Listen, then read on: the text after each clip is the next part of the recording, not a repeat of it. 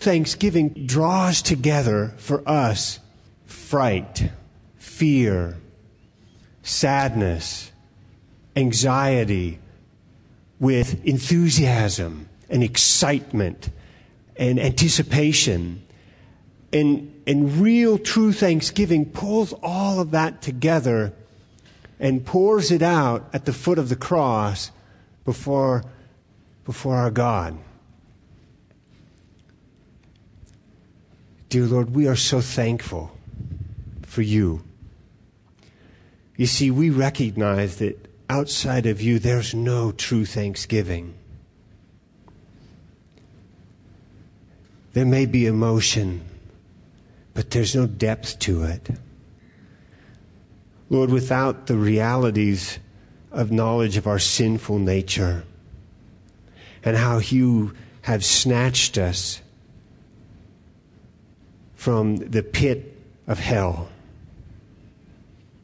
that we can't really know thanksgiving. We can't really understand what it looks like and what it feels like. But Lord, you desire for us to have a relationship with you. You desire for us to turn away from our worldly ways and to bend our knee to you. You desire so much that you sent your Son, who was the one who spoke all that we see into existence. And Lord, you are willing to allow him to hang on a cross for us, so that we might honestly know what thanksgiving is all about.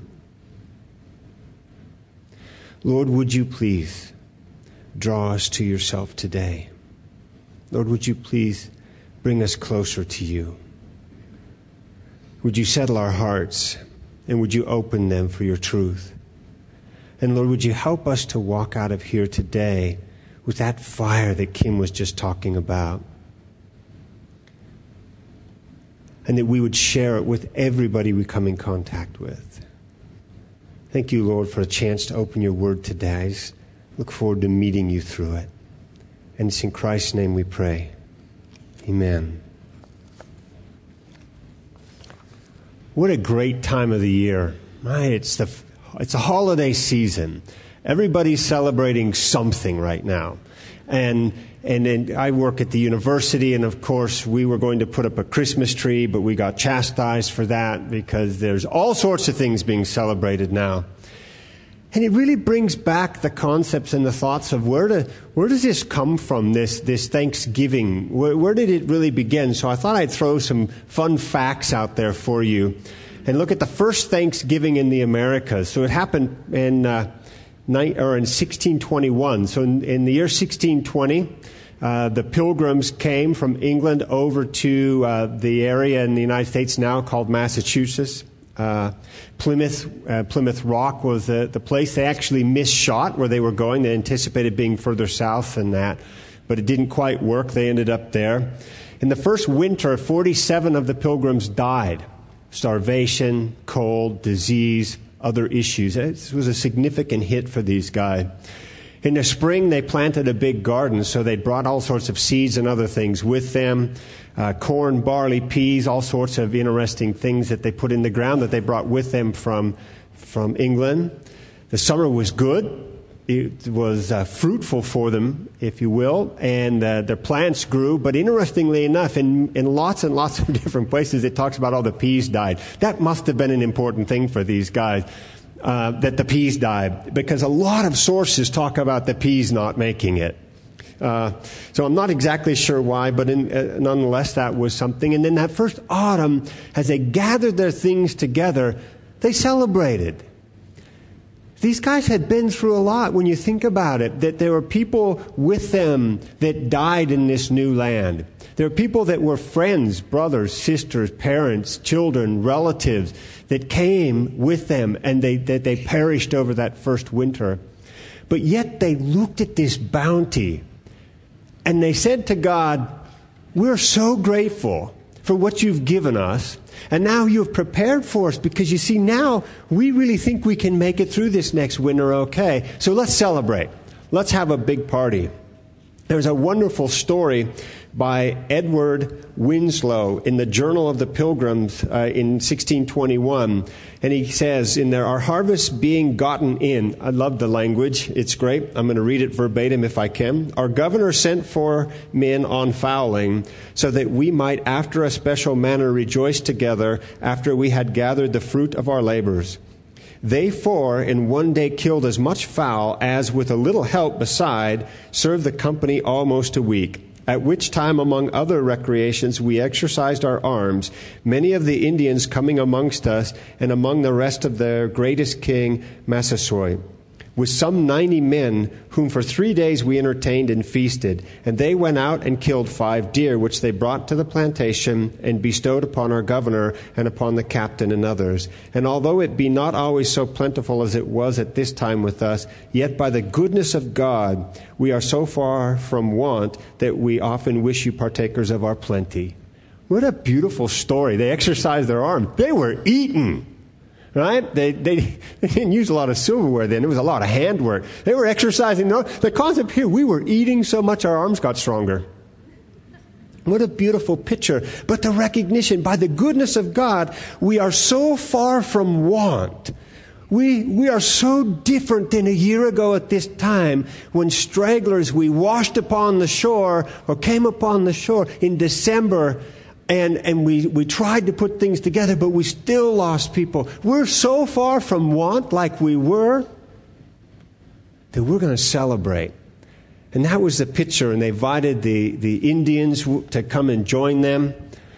What a beautiful shot. So if we look at the history of Thanksgiving in America, we often point to that time as the beginning of the Thanksgiving holiday. But in fact, it wasn't. In fact, they celebrated every autumn. This was a picture of what we celebrate in Thanksgiving, but it really didn't come to that. It took 200 years for Abraham Lincoln to actually say that in that year, that the last Thursday of Thanksgiving would be, or of the November would be Thanksgiving. It was a one-time deal. Abraham Lincoln did it for one time. Took until 1941 for Congress to actually enact that we would celebrate Thanksgiving every year on the fourth Thursday of the month of November.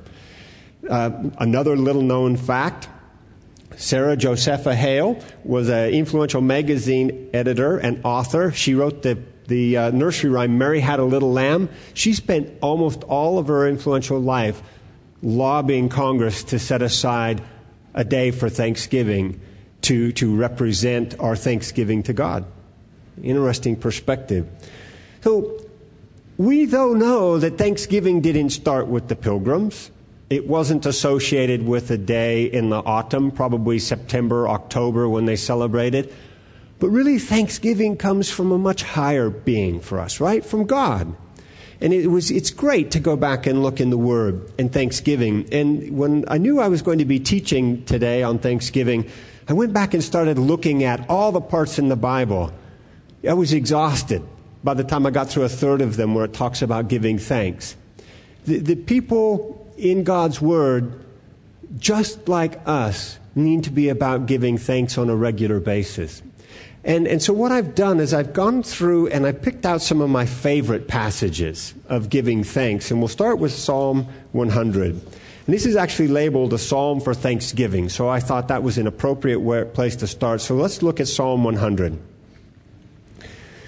Shout joyfully to the Lord, all the earth. Serve the Lord with gladness. Come before him with joyful singing. Know that the Lord himself is God. It is he who has made us, and not we ourselves. We are his people and the sheep of his pasture. Enter his gates with thanksgiving and his courts with praise. Give thanks to him. Bless his name, for the Lord is good. His loving kindness is everlasting, and his faithfulness to all generations. What a beautiful psalm. What a great opportunity. You just feel encouraged by this. I do. I mean, when I read this, I just feel lifted up and encouraged by it. There's a sense of enthusiasm by the psalmist here in looking at this. Shout joyfully refers back to the homage that the Israelites paid to Saul when Samuel first announced him as king in 1 Samuel 10:24, and it talks about this exuberant uplifting of voices and shouting at the top of their lungs, so different than we are so much. We talk about Thanksgiving and we're relatively quiet. The biggest noises in Thanksgiving in the United States, I guarantee you, are associated with touchdowns. Right? Because most of us, by the time we're done with that meal, we can barely move, much less shout for joy. But what an interesting difference here as the psalmist starts this out. Shout joyfully. I mean, up on your feet shouting. You can't do this from your chair. You can't make this kind of noise sitting down. You got to be standing up to do that. What a beautiful shot of that. And to know that the Lord himself is God. In the sense that we're going to experience that Lord is God. We don't just know it with our heads. It's not just a mind thing, but our whole being resonates with that. We know that the Lord himself is God. It's complete. It's whole. It's everything. It's not just the mental gymnastics of knowing that. The other part here, the Lord himself is God, and the psalmist here is confessing that the Israel's covenant God, Jehovah, is the only true God. He is it. Period. There will be many that we will celebrate as people in the world. From that time on, there are many, many statues, wooden structures, other things that have been called gods, but he's the only real one. He's the only one that extends forever, and we're going to look at that in a couple of the other psalms. And making us, I love the concept here that it is he who has made us and not we ourselves. So we've been studying Genesis, right? And we've been studying the creation, and we recognize God made us. We didn't happen by accident. But the psalmist here is really referring to the Jews. He's made us a nation. He picked us from this whole pot of people, and he took Abraham, and he started us. He grabbed Abraham and Sarah, and he brought them through, and he made a nation. He did that. We didn't do it. You know, we have a tendency to do that now. We gather together and we call ourselves something. We're going to give ourselves a name of something. We might be a band and we give ourselves a name. We might start a business and we give ourselves a name. You guys are talking about we were selected and given a name. We didn't do this on our own. It was he who did that. So when you look at that concept and you realize now when they respond with thanksgiving, this isn't about, gee, that was a good meal. Boy, it's nice that the car started this morning. This is with my entire heart and being. I am standing up shouting as loud as I can, thank you, God, for calling me into your family. This is a type of thanksgiving we don't see very often. But that's what God's talking about here. It's a whole different thing than what we often experience. And this is what God wants for us when we talk about Thanksgiving. It's the things you are hearing at this microphone. That's what God's wanting for Thanksgiving. This is not, gosh, it's nice that my shoes match today. But rather it's a, God, thank you from the bottom of my heart because you changed me and you've given me the opportunity to share you with others and you've changed them too. That's the Thanksgiving. Psalm 100. What a beautiful psalm to start with. But there are more. I mean, we could go on all day long. Psalm 95, we're going to go back just a little bit. Verses 1 through 5. Oh, come, let us sing for joy to the Lord. Let us shout joyfully to the rock of our salvation. Let us come before his presence with thanksgiving. Let us shout joyfully to him with psalms. For the Lord is a great God and a great King above all gods, in whose hand are the depths of the earth. The peaks of the mountains are his also. The sea is his, for it was he who made it, and his hands formed the dry land. We're starting to see some expanse of God now. So the psalmist here, he's not just talking about the fact that God pulled this group of people and made them a nation, the nation of Israel, but rather he's showing the expanse of God. And he brings in the concept here of there are other people who worship other gods. But who and what are they? They're a piece of stone. Metal, might be shiny, perhaps out of wood. But what are they? Our God, the one true God, He goes from the tops of the mountains to the bottom of the sea. And oh, by the way, He made them. He doesn't just abide with us. He made that. He spoke it into existence. What has your God done? Come on, show me. Just sits there like a stone, because that's all He is. Our God's different. Again, shout joyfully. The rock of our salvation, the substance, the basis. We talk about building in stones, and it's just incredible. I had a chance to be in Europe a couple times this fall, and you see these monstrosity buildings that are made out of stone that were built before they had hydraulic cranes or anything. But the whole thing hinged on a cornerstone. The whole structure was based upon one cornerstone. For us, that's Christ, the rock of our salvation. And as the psalmist is talking about that, we're going to talk about in Isaiah how God hewn the whole nation of Israel, right, out of Himself, and how He used Abraham and Sarah for that. He uses these solid structures to help us understand that they're unfailing, that they stand forever. Right? This is real stuff. It's so different from us. I stayed in a house that was at least 200 years old, right? And it was just perfectly useful.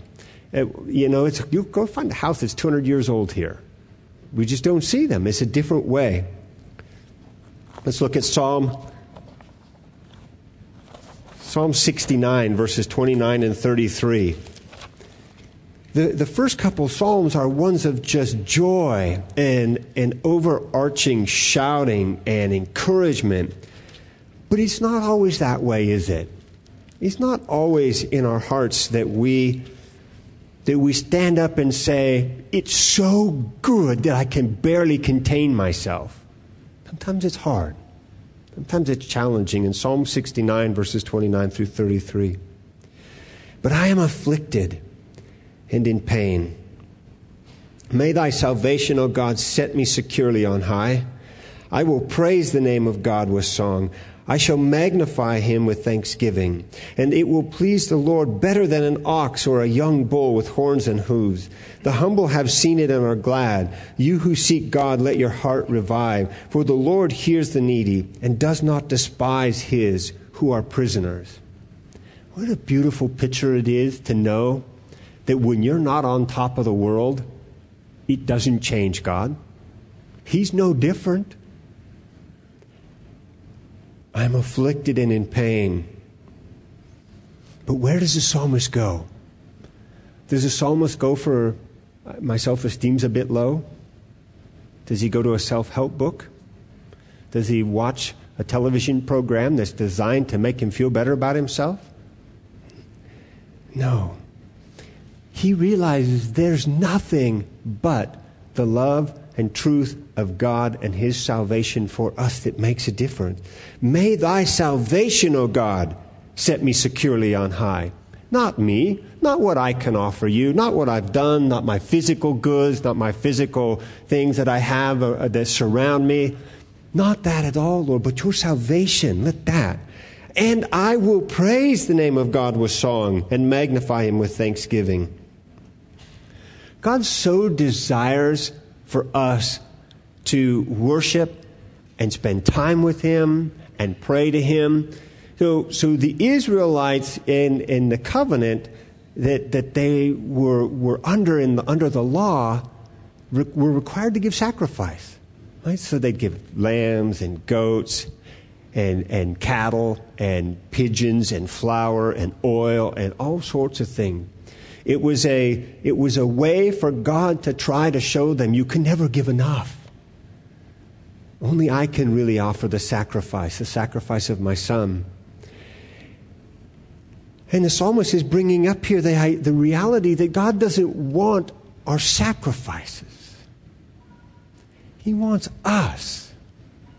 He wants us to share with Him. He wants us to magnify Him with thanksgiving, to praise His name with song. It's more than the best beef you can put out there and sacrifice for Him. The concept here of a young bull with horns and hooves is to actually point out that this is an older animal, not a calf. This is one that the person has put time and effort into raising. This is one that's probably quite valuable. This is really looking at it as, this is the best you have. But it's not what we want. It's not what God wants. God wants you. God wants your heart. He wants you to praise Him and to provide thanksgiving for Him. And He cares. He hears the needy. He knows those who are prisoners of the world around them, prisoners of lust, prisoners of greed, prisoners of sin. He doesn't despise you. He loves you. He wants you to have a relationship with Him. And it's in that relationship that we shout joyfully, that we stand up and praise Him, and we yell out to Him how great He is and what He's done.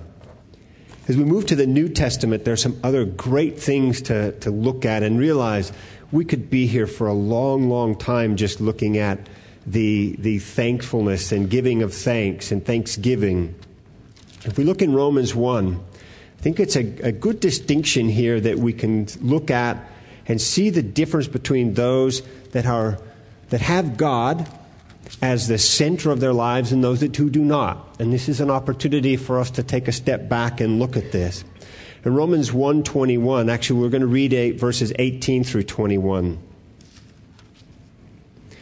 For the wrath of God is revealed from heaven against all ungodliness and unrighteousness of men, who suppress the truth in unrighteousness, because that which is known about God is evident within them, for God made it evident to them. For since the creation of the world, His invisible attributes, His eternal power and divine nature have been clearly seen, being understood through what has been made, so that they are without excuse. For even though they knew God, they did not honor Him as God or give thanks, but they became futile in their speculations, and their foolish heart was darkened. Professing to be wise, they became fools, and exchanged the glory of the incorruptible God for an image in the form of corruptible man, and of birds and four-footed animals, and of crawling creatures. Concept here is to take a step back and look at this. So what does it look like when you don't recognize God for who He is? Because we already said that you can only truly, really give thanks, like the psalmist was talking about giving thanks, if your foundation is God. You can't stand up and really shout for joy if you're in quicksand, right? You got to be on the rock to do that. And the difference here for the folks that Paul's talking about in Romans is they didn't honor God or give thanks, but they became futile in their speculations. See, this is something we've got to be careful not to get into. We can't allow the ways of the world to corrupt us. We need to be shining God's light into the ways of the world. We need to be shining it for our neighbors, to be beacons for them to see, because we don't want them to be living their lives in futile speculation. We want them to be able to stand on the rock with us and give thanks and stand up for joy. And may it never be said of us, as in verse 1, verse 18, for the wrath of God is revealed from heaven against all ungodliness and unrighteousness of men who suppress the truth in unrighteousness. May it never be said about any of us that we're suppressing God's truth, that we are unwilling to stand up and share God's truth for people. This is a great time of year to do that. Regardless of your circumstances, there are going to be people that are desperate for that. But rather we should look like those in Ephesians and Thessalonians, in Ephesians 5:15 through 21. Therefore be careful how you walk, not as unwise men, but as wise, making the most of your time, because the days are evil. So then do not be foolish, but understand that the will of the Lord is, and do not get drunk with wine, for that is dissipation, but be filled with the Spirit, speaking to one another in psalms and hymns and spiritual song, singing and making melody with your heart to the Lord, always giving thanks for the things in the name of our Lord Jesus Christ to God, even the Father, and be subject to one another in the fear of Christ. So we know that we can't give thanks without God, and now we know when we're supposed to give thanks. When things are going well. Right? No, it's actually not. For in all things and in all places, in the name of the Lord, give thanks. And in Thessalonians, 1 Thessalonians 5, 16 through 18, it really brings it down to just a few words. Rejoice always. Pray without ceasing. In everything give thanks. For this is God's will for you in Christ Jesus. It's very simple and very straightforward. We can't get there, however, when we're not standing on the foundation. That's what gets us in trouble. So we know that once we have Christ as our Savior, that our salvation is eternal. But we still have opportunities to step off to the side a little bit and not spend the time that we need to spend with God. When we get a little sidetracked and we get a little bit preoccupied with the things of the world and the things around us, it's just a reminder that we have to keep our focus. It's very important to keep your focus on these things, to keep our focus on Christ. In Isaiah 51, 1 through 3, listen to me, you who pursue righteousness, who seek the Lord. Look to the rock from which you were hewn, and to the quarry from which you were dug. Look to Abraham your father, and to Sarah who gave birth to you in pain. When he was but one, I called him. Then I blessed him and multiplied him. Indeed, the Lord will comfort Zion. He will comfort all her waste places, and her wilderness he will make like Eden, and her desert like the garden of the Lord. Joy and gladness will be found in her, thanksgiving and the sound of a melody. God's desire for us, those whom he has hewn out of the quarry, he set aside at the beginning of time, and he prepared us for this moment of which we are now living, to be his beacon in this very dark and dangerous world. He desires for us to recognize that even in the midst of challenges, even in the midst of difficulties, even in the midst of loss, he desires for us to give thanks to him because he deserves that thanks, because he will take care of us. Even in the wilderness, he'll make like Eden, and the desert he will make like the garden of the Lord. He's talking here both physically and spiritually. In end times, he's going to, in the deserts of the Middle East, is going to spring forth this amazing city, the New Jerusalem, which will be astounding beyond our wildest imagination. But he's talking about our hearts here too. You see, before we were his, our hearts were the wilderness and the desert. But when we're his, he wants to take our hearts and he wants to rejuvenate them. And he wants them to look like the Garden of Eden. And he wants them to look like the garden of the Lord. And it's from that that we can stand up and shout for joy and to encourage those around us and to be the people around us need. God uses us to impact people's lives around us. There are people in your lives, in your sphere of influence, that are desperate for a Savior. They are absolutely desperate for a Savior. They can't give thanks like the psalmist gave thanks because they don't have the rock of their salvation from which to begin from. And this is our time. This is our time. You were created for a time such as this. You were saved from your sinful ways for a time such as this. The fields are ripe, but few are the laborers. This is your time to truly be able to stand up and give thanks for all that God has done, regardless of the circumstances, and wait with great anticipation for next year when we hear more stories of how God has used people in their lives to show them His great grace and glory. Dear Heavenly Father, this truly is a time of thanksgiving. The sad part for me, Lord, is I know that it needs to be Thanksgiving every day. And I often forget what that looks like. I often forget with you just how fortunate I am. Lord, I am so thankful for the guy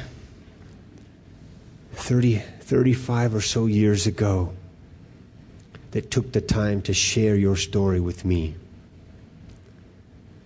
I am so thankful that he didn't walk away and say, I have other things to do. I'm not here for this young boy. I'm here for this meeting. Lord, thank you that he responded to you. Thank you that he realized that you had a plan for him, and you had a plan for me too. Lord, thank you for the stories that you shared through my brothers and sisters today. Thank you for them. Lord, what an amazing blessing it is to be called as part of your family, to be an heir with Christ Jesus. And Lord, yet I know there are some even here today that may be struggling with all sorts of challenges and issues. And while it seems easy to stand up and shout for joy and praise and thanksgiving when things are going well, it can be really difficult when things aren't going well. But yet, Lord, you desire for us to be firmly planted on your foundation. And from that we can give thanks. But help us, Lord. Help us to encourage each other. Help us to come alongside each other. Help us to look for those that are around us in our spheres of influence, Lord, that are desperate for you, that desperately need to hear your good news and the great story of Jesus Christ and his death and resurrection on the cross. And Lord, would you help us to really focus and be about your kingdom work, not getting caught up in the world and all that it entails, but really focusing on you. Thank you for the psalmist. Thank you for Abraham and Sarah. Thank you for the people that have come before us, Lord, that have provided a much smoother road for us who have come later. And help us, Lord, to prepare for those who will come after us. And Lord, thank you so much for sending your Son, Jesus Christ, to die on the cross for my sins. Before I was even born, you knew that I needed him so that I could have a relationship with you. And it's in his name I pray. Amen.